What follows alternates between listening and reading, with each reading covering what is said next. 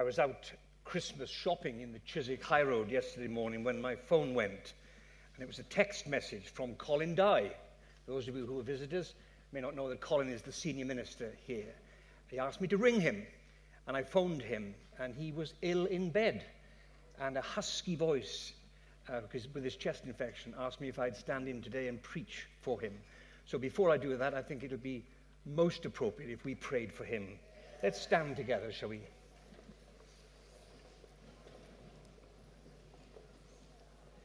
Father in heaven, we want to publicly honor your servant Colin. Thank you for him. Thank you for this unique gifting and anointing for which so many of us have had life-changing experiences. And we pray today that he'll know your presence. Touch him, Lord. Heal him, we pray. Speed up those processes of healing in his body and speak to him at this time. Reveal something of your eternal purposes anew to him and bring him back soon, walking and leaping and praising God. Pray for him and Amanda, his wife. You continue to bless them as a couple. Thank you for using them here, there, and everywhere. We pray that anointing which abides upon them will be an ever-increasingly experienced by them and by those of us who sit under their ministry. And all God's people said, Amen. Well done. Amen. Please take your seats. If you have a Bible, I'd love you to turn to the book of Matthew. That's the first book in the New Testament. Remember the Gospels, Matthew, Mark, Luke, and John. And it's in Matthew and in Luke that we get to know the Christmas story. Matthew chapter 2 and Luke chapter 2 in the main. And I want to read from Matthew chapter 2 today. And then I want to read a Christmas carol to you. Okay? I think it'll be familiar to many of you. Matthew chapter 2, verse 1. Now after Jesus was born in Bethlehem of Judea in the days of Herod the king, behold, wise men from the east came to Jerusalem, saying, where is he who has been born King of the Jews? For we saw his star when it rose, and we have come to worship him. When Herod the king heard this, he was troubled, and all Jerusalem troubled with him. And assembling all the chief priests and scribes of the people, he inquired of them where Christ was to be born. They told him, in Bethlehem of Judea, for so it's written by the prophet, and you, Bethlehem, in the land of Judah, are by no means least among the rulers of Judah. For from you shall come a ruler who will shepherd my people Israel. Then Herod summoned the wise men secretly and ascertained from them what time the star had appeared. And he sent them to Bethlehem, saying, go and search diligently for the child. And when you found him, bring me word that I may come and worship him too. After listening to the king, they went on their way. And behold, the star that they'd seen when it rose went before them until it came to rest over the place where the child was. And going into the house, they saw the child with Mary his mother, and they fell down and worshipped him. Then opening their treasures, they offered him gifts, gold and frankincense and myrrh. And being warned in a dream not to return to Herod, they departed to their own country by another way. Michelle, Colin's PA, asked me what was the title of my message this morning. And I said, We Three Kings, exclamation mark. And I want to read that carol to you because I think it's one of the most profound carols that we can sing this Christmas time. We three kings of Orient are, bearing gifts we traverse afar, field and fountain, moor and mountain, following yonder star.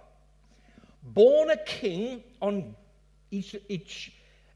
born a king on Bethlehem's plain.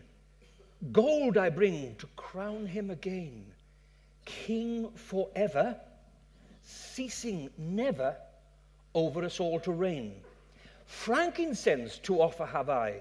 Incense owns a deity nigh. Prayer and praising, voices raising, worshipping God on high.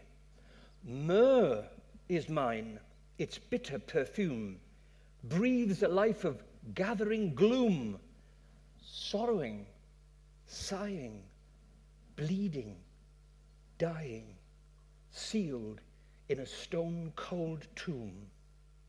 Glorious now, behold him arise, King and God and sacrifice. Alleluia, alleluia, sounds through the earth and skies. O star of wonder, star of light, star with royal beauty bright, westward leading, still proceeding, guide us to thy perfect light.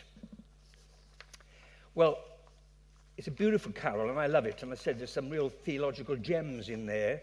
But you have to recognize that there's no evidence in the Bible that there were 3 kings. Could have been 200 kings, 400. Well, actually, there's no reference to kings in the Bible either. The Bible said wise men came. So you could have had 100 wise men or 50 wise men with their entourage, because the passage we read said not only Herod was troubled, but the whole of the city was troubled. And I imagine they came in and they were quite a sight. But let's not waste a good carol for the sake of the truth. We'll sing 3 wise men, okay? We don't know when they first saw the star. Do you remember I read to you those words that Herod took them, summoned them secretly, and ascertained from them what time the star had appeared? We don't know where it first appeared. We don't know how far away it was, except that it was in the east, wise men from the east. It may have taken them a year or more to travel right across Europe and the continents of Africa and wherever their journey took them. And this star appeared over Jerusalem, so they automatically went to Buckingham Palace. They automatically went to the king's palace and said, where's this Jesus? We've had it revealed to us that the King of the Jews is born. Tell us where. Herod panicked, and he got all the scribes and all the chief priests together and said, tell me, if he's born, where does the Bible say he's going to be born?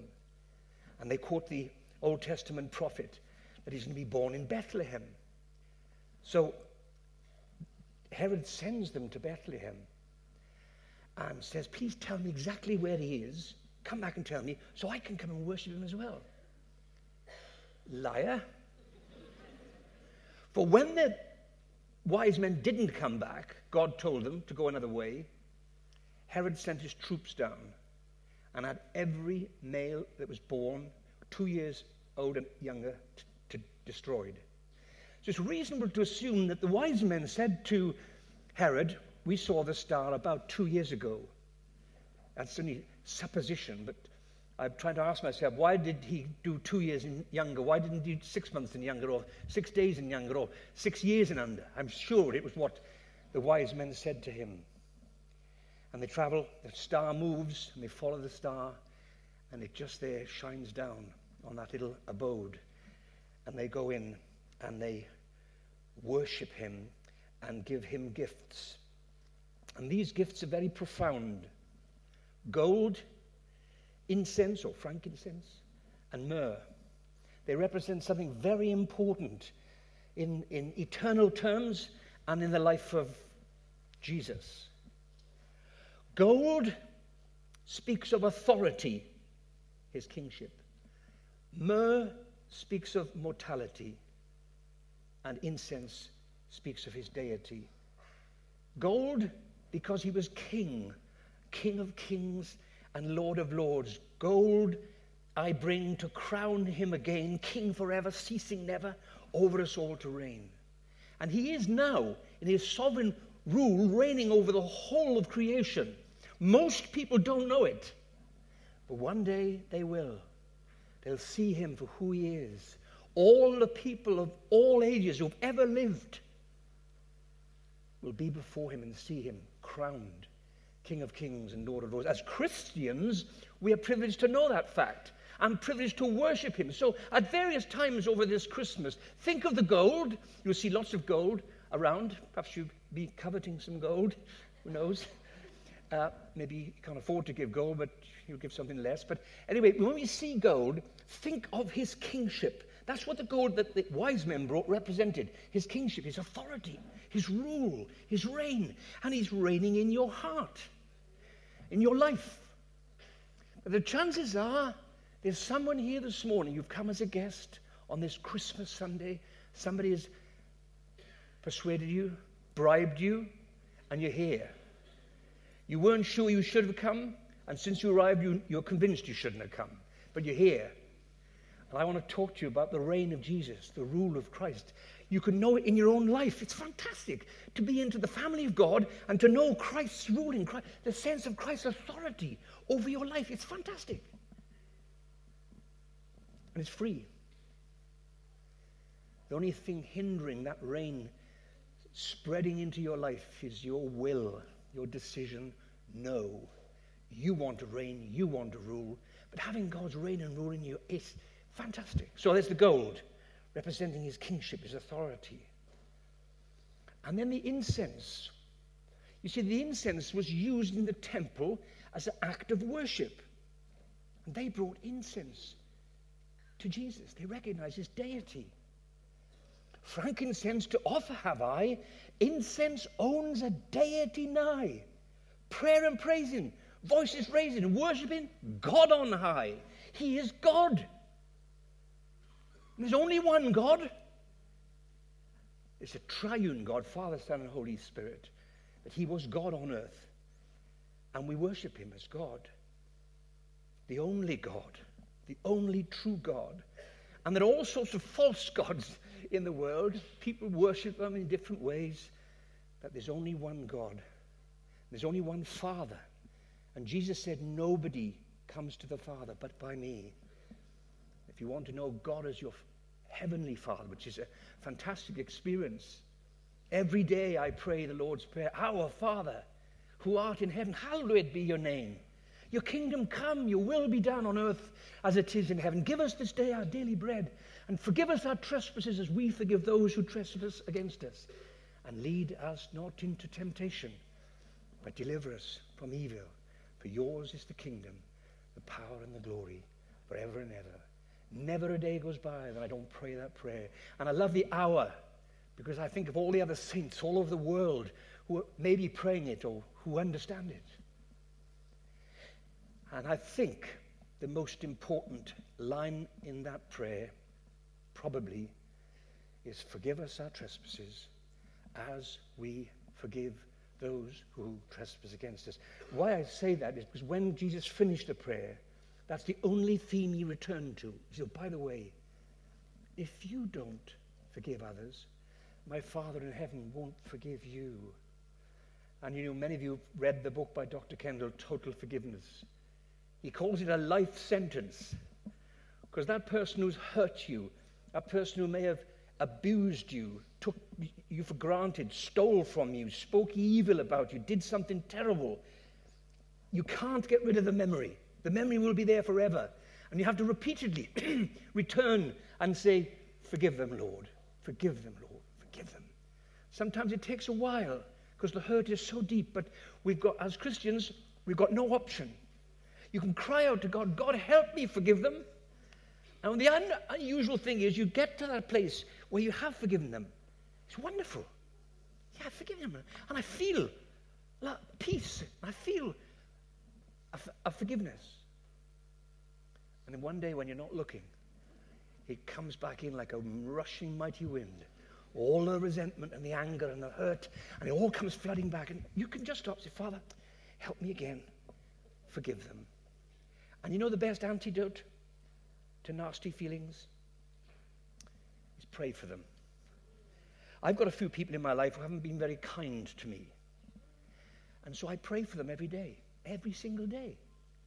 You can't hold on to resentments and pray with sincerity. You have to choose. Usually we choose to hang on to the resentment, because what they did was wrong. They shouldn't have done it. They'll never ask for your forgiveness. They may never admit that they've done wrong. Doesn't matter. Our job to forgive them. And our Father in heaven will wonderfully forgive us. Right, we had gold for the king, incense for the God who he is. Myrrh is mine.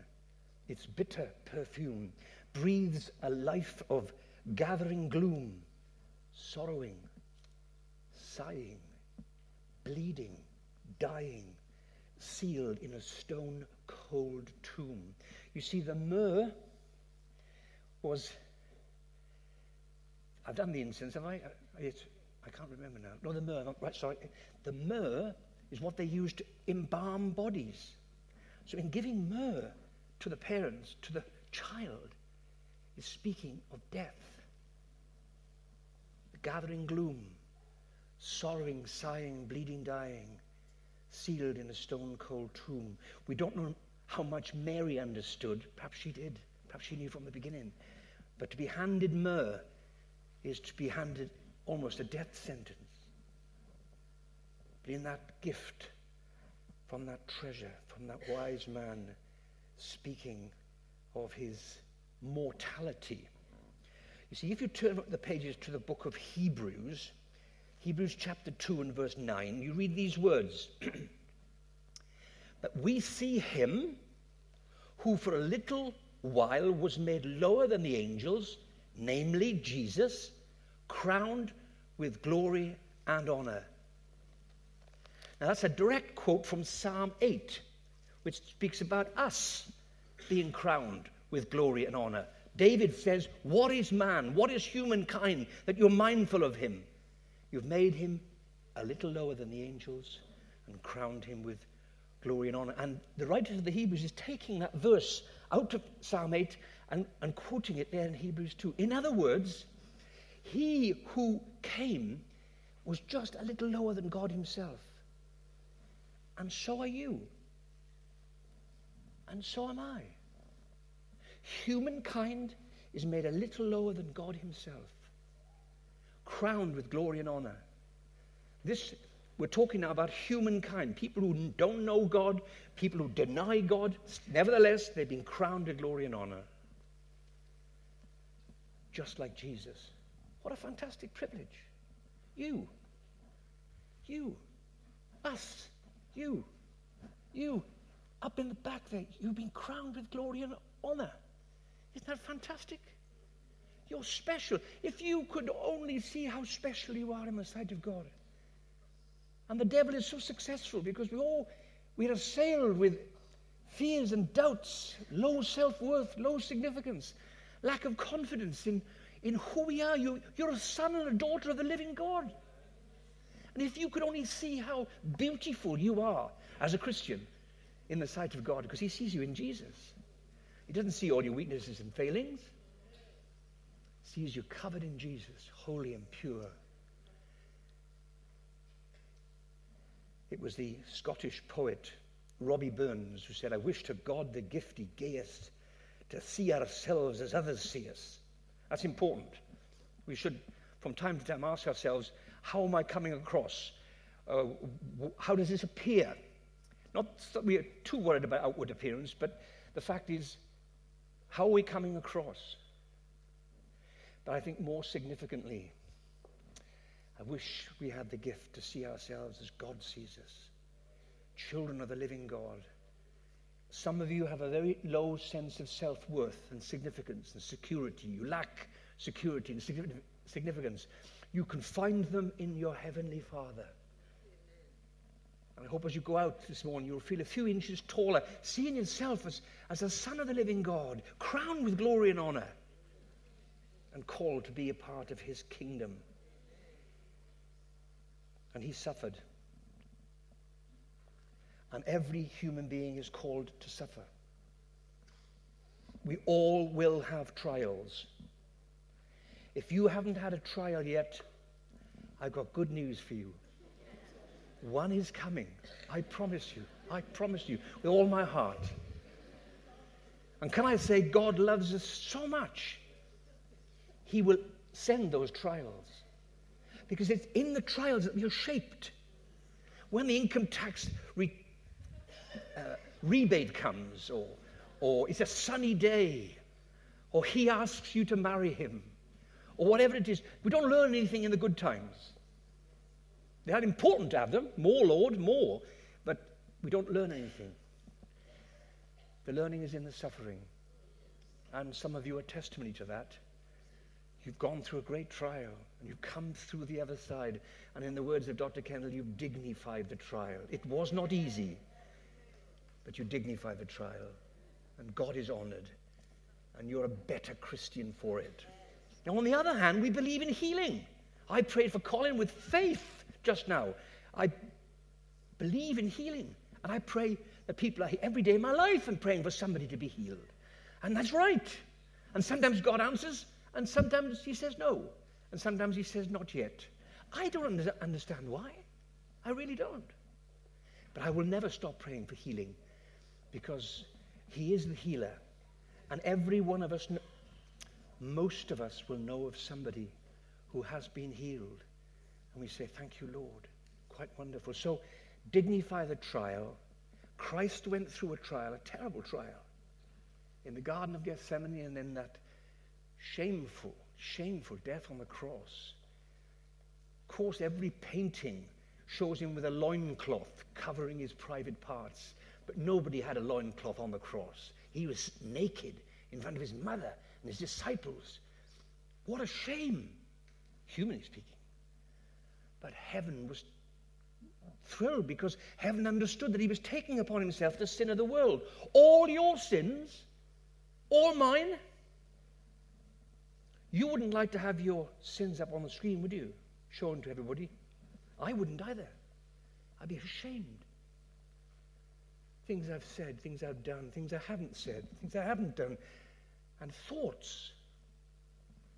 All of it, he took it upon himself on the cross. He paid the price, the penalty for all those sins. All we have to do is come to him and thank him and receive his forgiveness. Isn't that good? Isn't that great? I don't know if you've seen the film Les Miserables. I mean the musical in the West End.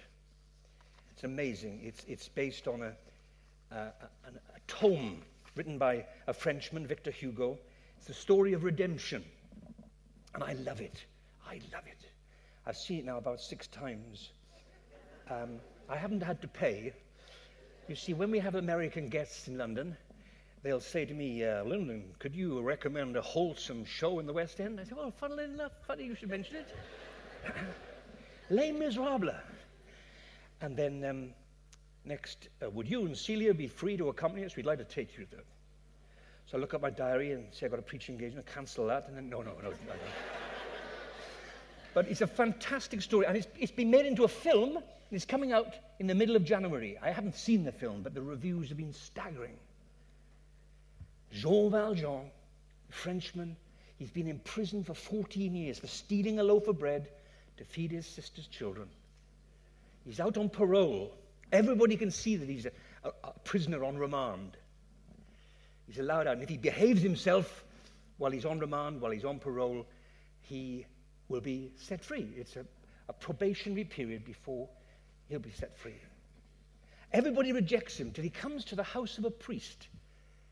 Knocks the door, priest opens the door, welcomes him in, lays a table for him, food, wine, and he gives him a beautiful bed to sleep in. It's the first bed he slept in for 14 years. In the middle of the night, he gets up, steals all the silver he can get, puts it in a sack, and off into the night. He's apprehended by the police. And the police look in the sack. They say, what's this? He said, these are gifts. These are presents from the priest. So they march him back to the priest's house. The priest is in bed asleep. They get the priest out of bed, standing there and saying to him, are these presents from you to this man? And Jean Valjean knows he's just about to go back to prison forever, never to be released on parole, to die, to rot in the prison. And he waits. And the priest says, yes, these are gifts from me, and you forgot these 2 candlesticks.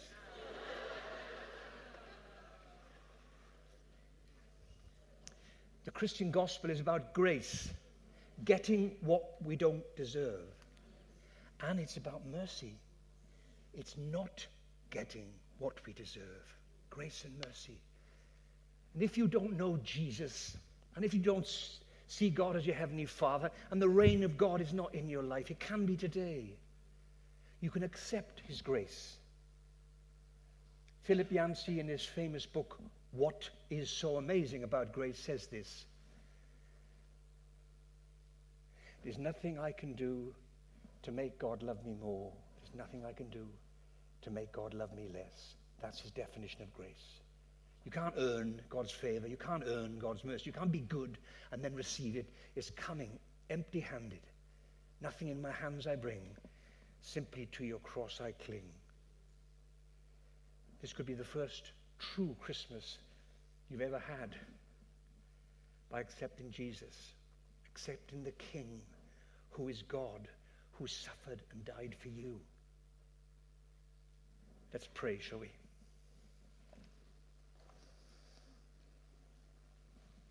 Father in heaven, I thank you for these precious people, made in your image, crowned with glory and honor. I thank you for those who've come into a living relationship with you, and they see you as Father, and they worship you as King and God, and recognize your suffering and death for them. Thank you, you've saved them. You've saved us. Not by works, but by your grace and your mercy. We pray for those who don't know you, who've come along with friends today. They may be visiting.